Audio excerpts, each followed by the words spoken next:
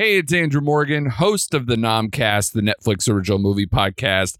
Each week, we review the biggest Netflix original movies with special guests from the film industry, the music industry, comedians, and of course, our fellow podcasters. Check us out on the web at nomcastpod.com. Follow us on the socials at nomcastpod. And most importantly, listen and subscribe to us wherever you get podcasts. Hit that beat one time.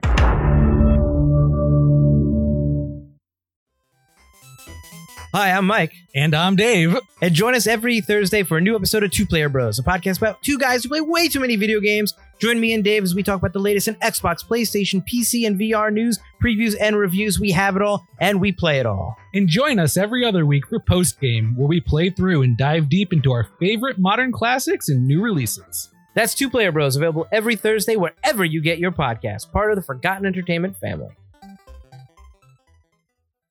Hi, I'm Mike Field. I'm Pat Whalen. Pat is a lifelong comic book geek. And Mike is a filmmaker and storyteller. So naturally, a bulk of our conversations surround the world of the Marvel movies. Some consider the MCU one of the greatest achievements in modern-day filmmaking, and others just think they're comic book movies. Each episode will tackle one film and discuss the differences between the comic book and what's on screen. We'll explore the growth of the Marvel Cinematic Universe from its inception to present day and beyond, and have a little fun along the way. You may not have asked for it, you certainly don't need it, but you'll be happy we're here. We think. This is yet another MCU podcast.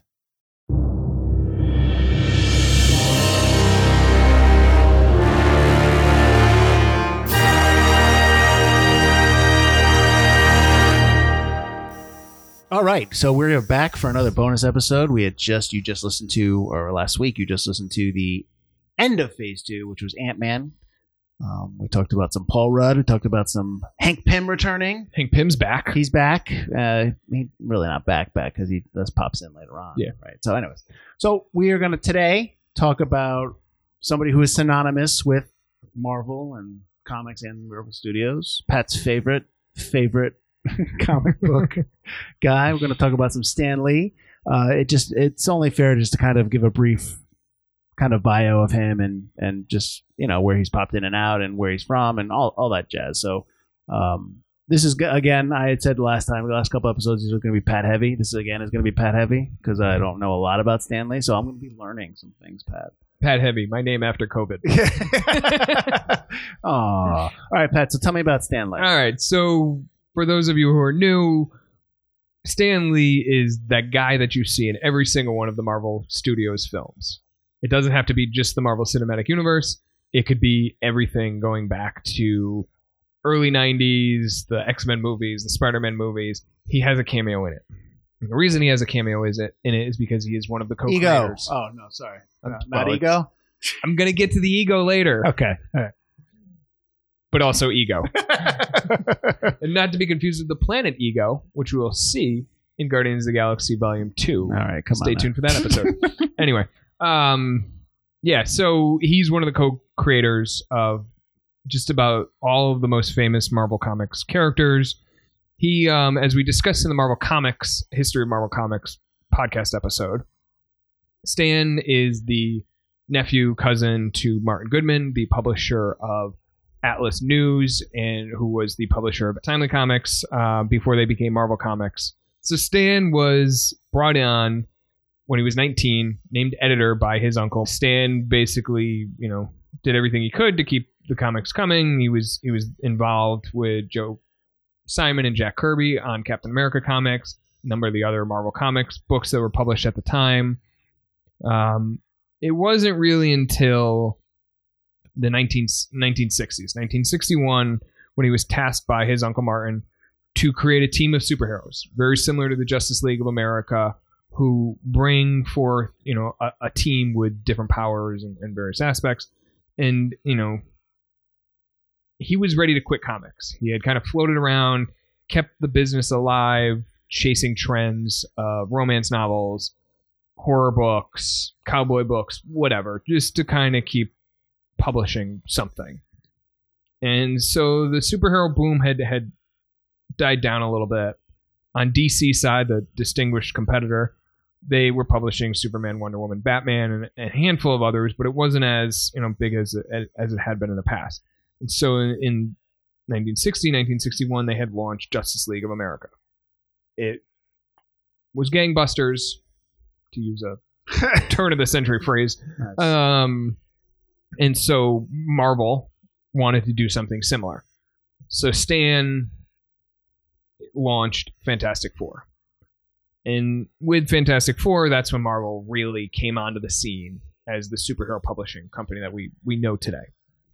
So along with a handful of the other artists and writers that we mentioned in all of our podcast episodes, Jack Kirby, Steve Ditko, John Romita Sr., Don Heck, Larry Lieber, they helped create the modern Marvel universe. And characters include Iron Man, Fantastic Four, the Avengers, bringing everybody together, the X-Men, Black Panther, Daredevil, Scarlet Witch, Vision, whoever, you name it.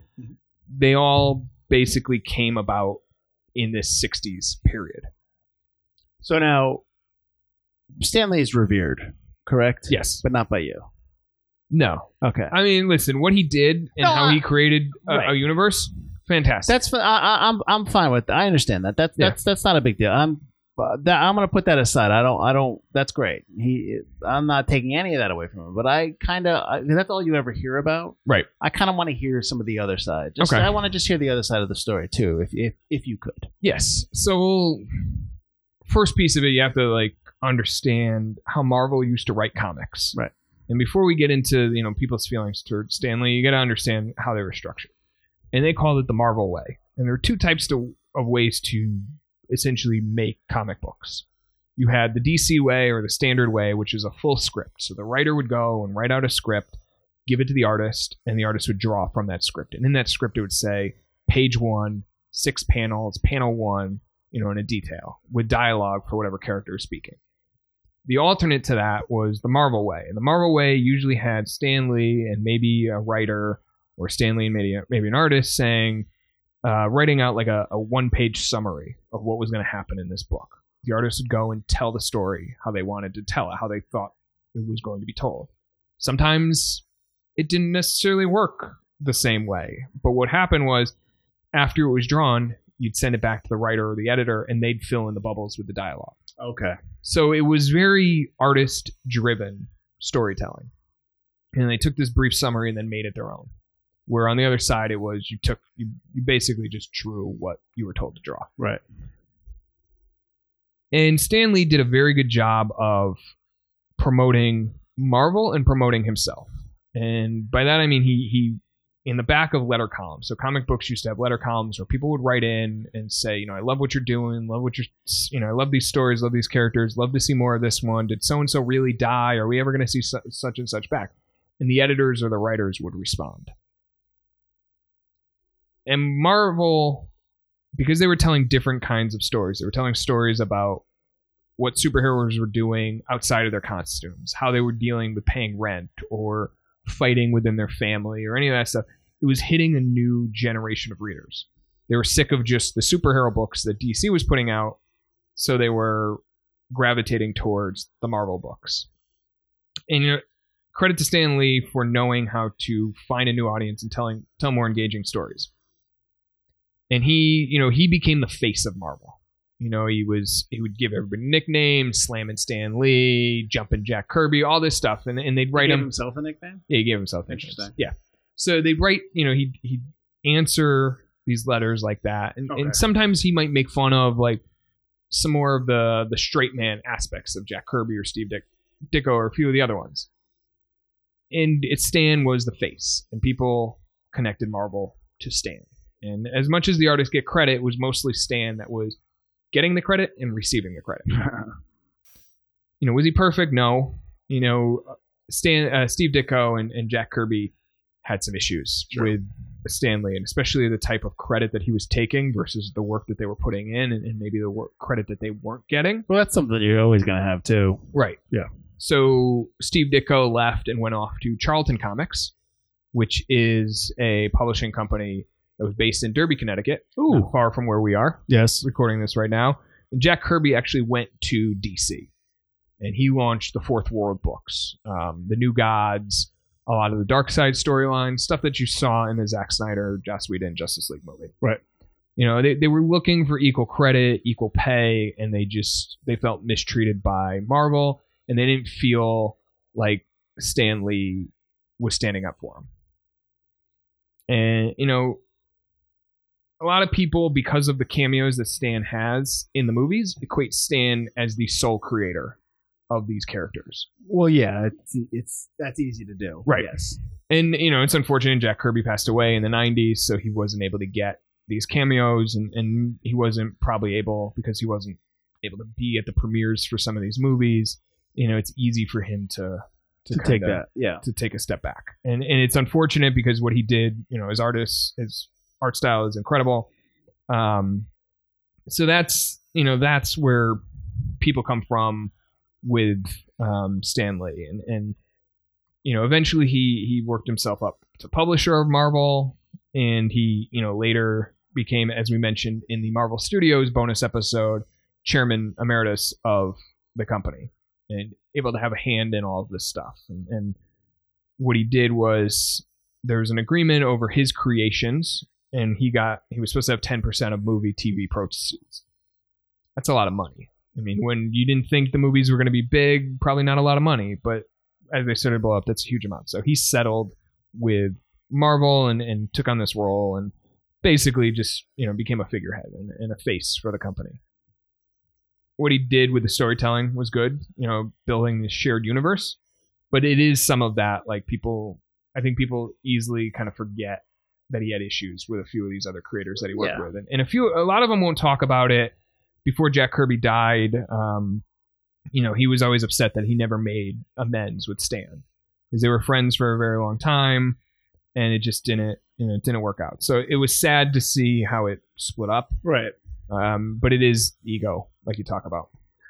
Well, in the biz, that's what happens. But, that's neither here nor there. So why don't we talk about the cameos? Yes. What are the ones that stand out? I'm going to tell you the only one for me that stands out, but it's not in that Marvel Cinematic Universe. But go ahead.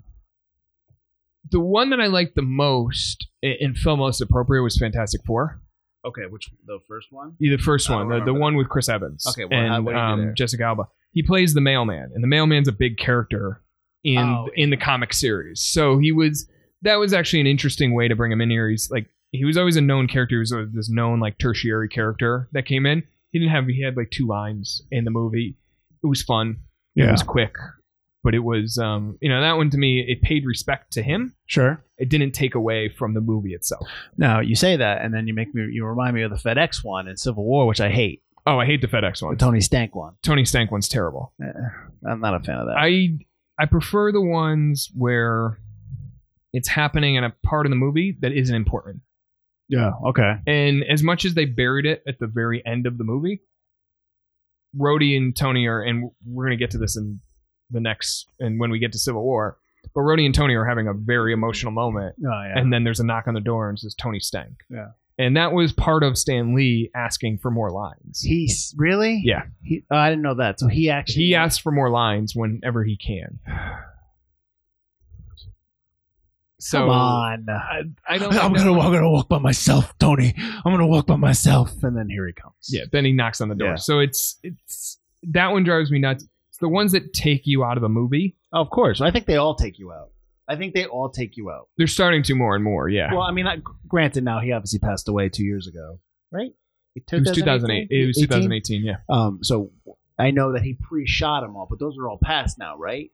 Right. I think he had shot one for Spider-Man Far From Home, but they didn't use it. That's probably good. Yeah. So you're not going to see those anymore. Whether that's bad or good, that's whatever you want it to be. But I agree with you. They always take me out of the movies, and I know they're fun to see. I know it's like, hey, I get that, but they became more of a mid-credit thing. Like, just put it after the movie. That's fine. The only one I really like of his, and it's not MCU, it's his role in Mallrats. Okay. Because I liked it. Yeah. And I like what he said. I like the whole thing. And to that point, I actually like the Captain Marvel one where he's on the bus and he's reading the script. So those are the two that always, to me, that I'm always like, okay, those are fine. Yeah. So everything else, it always pulls me right out. And it's I guess, counterproductive to me watching the movie. But that's me. Yeah. No, I think, if you're going to a movie, you're sitting in the theater, the lights are off, you want to sit in this world for 2 hours, 2.5 hours. You don't want to be like, oh man, that's that same guy. You don't want to look for it. You don't want to look for it. And like Iron Man, I think the first Iron Man, the 2008 one, did it well, where he just did that quick turn. It's like, oh, hey, Hef. Like it's Hugh Hefner. Right. And then got back to business. Right. It didn't take away from the plot. It didn't happen during a crucial time.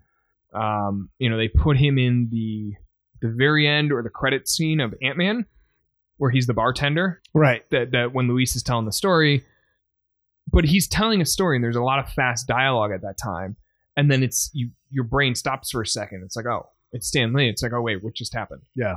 And so, to have these happen all the time, it's like, get it. It's part of what they did. My major problem with these cameos isn't when they happen in the movie, it's that they happen in his reaction to filmmaking process in general. Stan used to release these short YouTube videos called Stan's Rants. And he would go on these rants about various topics. It's kind of like anybody watch Family Guy, Peter's What Really Grinds My Gears type thing. Okay. In one of those Stan's Rants, he says, why am I going to sit there for 15 minutes to watch the credits?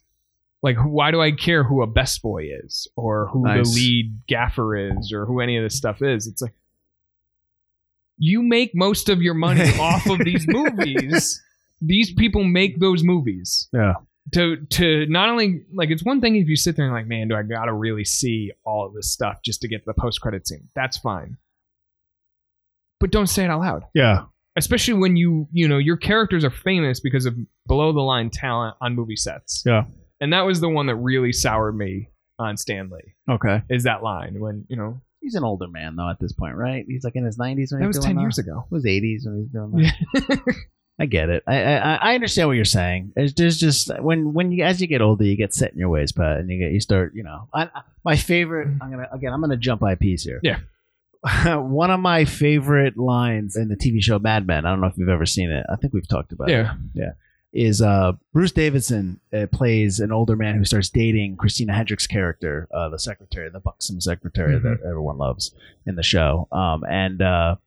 He said they have a fight, and he says to her, he's like, I don't want to be stubborn. It makes me feel old. I think that's a great line because that's what happens when you get old. You just get stubborn about things, and you have to just constantly remind yourself. You know what I mean? Like I'm 45. You're 32. We have, even though we're 13 years apart, we have different experiences. Right. Your experience is stuff that I've already experienced, and I sometimes, it's not so much of an age gap. But if you were like 22. You're, like, I have to remember what it's like. I'd be like, oh, wait a minute. That's, I understand. So, but I get what you're saying. Yeah. There is still, you can only think of that the way I'm thinking to a point. Right. And then after that. But when you're a public figure. No, I agree. And you make your money off of these movies, respect the talent. Absolutely. And always respect the talent, but absolutely respect the talent out loud. But what's funny is you just spent 5 to 10 minutes talking about his issues when he was younger in terms of Marvel and taking credit and just kind of the way he thinks. It almost like, well, you're kind of sort of repeating yourself later. But like, this isn't to denigrate him. No. We just want, but to be fair, when we talk about anybody like this, you got to show both sides. You can't just it can't just be a glowing, and it can't just be all negative. So no, absolutely. No. And Stan was a really solid business mind. He knew how to engage with his audience. He knew how to make it fun to be against the competition. Even before the Pepsi Coke wars, even before McDonald's Burger King, it was Marvel versus DC. And it was Stan Lee versus DC. And it was, he would call them the distinguished competition. He would never call them DC. And everybody knew who he was talking about or the other guys or anything. So he, never used their name, but he knew how to poke fun of them. So that was what he did and how he built it basically out of nothing was incredible. But he did have help. Yeah, no, of course.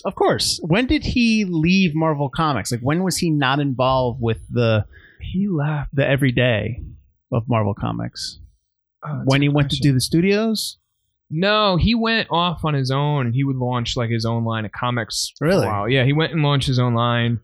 They didn't really take off. I think he was seeing it as another way because, as we saw with independent publishers, again, go back to the Marvel Comics episode, the IP for these characters is so valuable. Oh, absolutely. And so he went off and tried to do his own thing, and it just didn't really work out. And there was a stint where he wrote What If Stan Lee created the DC universe, which was a fun kind of take. It was one-off issues, so it wasn't a long thing. It was just kind of like, what if he told the story about like Batman was a mutant, or a handful of other things. So that was kind of his take on that. I believe it was in the 80s that he kind of stepped away. Early 90s, he had stepped away to go do his own thing, and then they brought him back on as the movies were gaining in popularity. Now, is there a noticeable difference to Marvel Comics when he is involved and when he is not involved? Is there I know he created all these things. I get that, but nowadays they kind of lose some of that, the what was happening in their normal life side of it. It's always been a part of Peter Parker's life, Spider-Man's life. And it's, X-Men are always dealing with politics and registration but I think, they focused a lot more on the superhero aspects of it. Okay. Like there was, and we talk about Matt Fraction as a writer. He wrote Hawkeye, Iron Man, Thor. In 2000, I believe it was 2011, 2012, he launched the new Hawkeye series. And that was revolutionary because he kind of brought Marvel back to origins. He told it in the Marvel way, which they don't tell it that way anymore. There's a lot of full scripting now. But he basically would hand his like a plot to his artist, David Aja, and then just run with it. And it was really about, what does an Avenger do on his day off? And so that kind of was, people were excited to see that because it was a little bit more of a return. It was probably weighted like 80-20 on what he does on his day off. So you lost a lot of the superhero side of it. But where the Stan Lee one was probably like 50-50, 60-40, something like that. So, comics evolve with the time. Sure. There's, what he did early on is the crossovers and, help build a universe with characters who could just like pop in and pop out of other characters' books because they're all written and drawn by the same guys, right? In the same bullpen. So nowadays, it's a big deal if there's a crossover. Oh my God, Iron Man's appearing in the book, or whatever it is. So there's a little bit more. If a Thor writer wants to go and tell his own Thor story, might not be as impacted by what's happening in the rest of the universe, right? And that's kind of industry standard with a lot of stuff is, maybe you're telling, on the DC side, maybe you're telling a Batman book, but Batman's involved in a big crossover. You could just tell your story. You don't have to tie it in unless you really need to tie it in. Okay. All right. That sounds good. All right. So that's it for this bonus episode. Unless you had more. No, that's it. No recommended reading? No, I don't have anything on this one. All right. So we hope you enjoy this. Learn a little bit about the creator of all this stuff who had help, Stan Lee. We're going to return next week for another bonus episode where we will be talking about not the idea or just secret identities. Yeah, we're talking about how they impacted the Marvel Cinematic Universe and how they're disappearing. Yes. So we're going to talk about that next week. And then after that, we'll be kicking off Phase 3 with Captain America Civil War. Avengers 2.5. All right, we'll see you then. We'll see you until next week. Way to hook them in, Mike. We'll see you next week for our bonus app. Bye. Thank you.